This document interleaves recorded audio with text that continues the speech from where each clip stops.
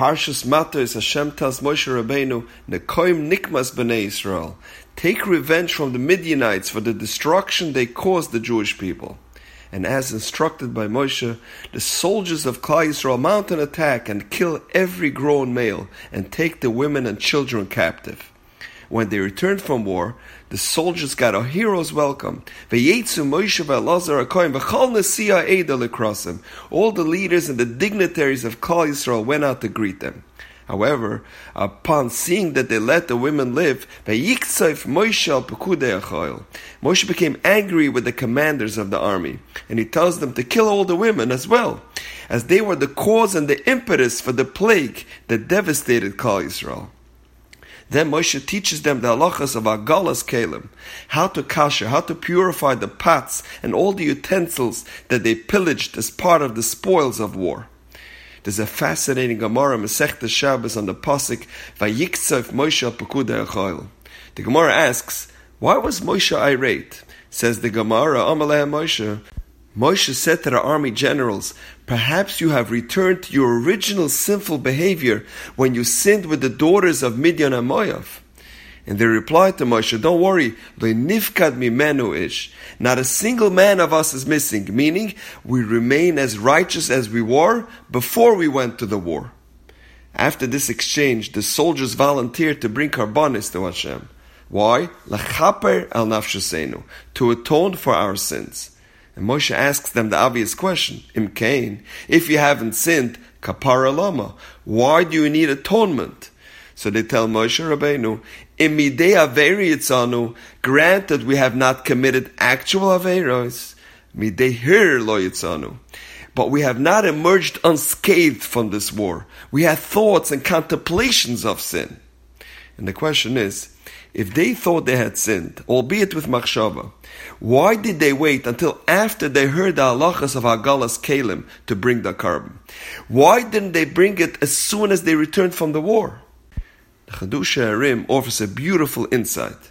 He says, initially when they came back from war, they didn't realize the enormity of Shmir Sanayim, guarding one's eyes, because that can lead to improper thoughts. They rationalized, we only sinned by machshava. What kind of impact can a small impure hearer have on a person? Then they were taught the halachas of Agalas Kelim. Why do we have to kasher our kelim? We look inside the pot and it looks nice and clean. We don't see any non-kosher fat wedged inside the pot. But part of the halachas of Agalas Kelim is the concept of bliya.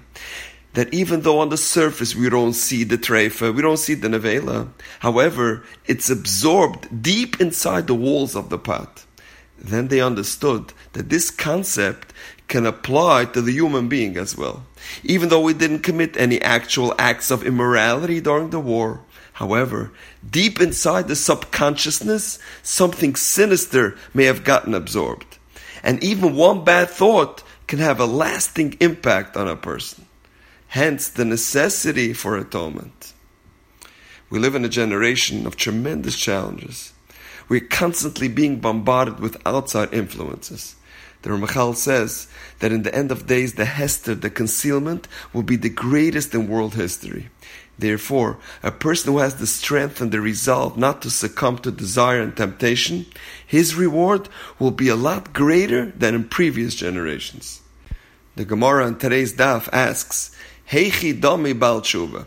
What are the circumstances? What is the litmus test that demonstrate that one has completely repented? Says the Gemara, if someone committed an Aveira and now has the opportunity to do the same Aveira again, but this time he controls himself and overcomes his inclination and doesn't commit the sin, that proves that he's a true Baal Tshuva. Based on this Gemara, the Sfarim say, if someone walks on the street and he has the discipline and self-control and doesn't look at something that he shouldn't, at that point he becomes a complete Baal Tshuva. And since b'makom shebalei tshuva oimdim tzadikim gemurim einam yicholim la'amod, the place where Baal Tshuva stands, even a perfectly righteous person can't reach that position. He's on a higher level than a tzaddik. So at that moment, he can ask Hashem for anything, and he will be granted his request.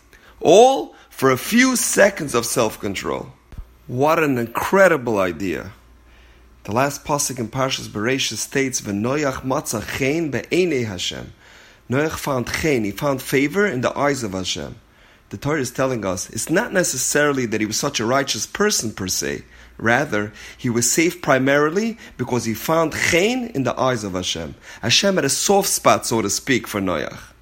So what special character did Noach possess to merit this tremendous gift of finding chen in the eyes of Hashem? So the Mefarshim explain, we find the secret in this very pasuk of V'Noach matza chen be'enei Hashem. V'Noach matza chen. Do you know why Noach received this great gift of chen? Because he had Einei Hashem. He had godly eyes. He watched his eyes. If we also want to acquire this great gift of chen and find favor in the eyes of Hashem, all we have to do is guard our eyes. And the more one guards his eyes, the more Hashem will guard him. And now we know. Have a wonderful day.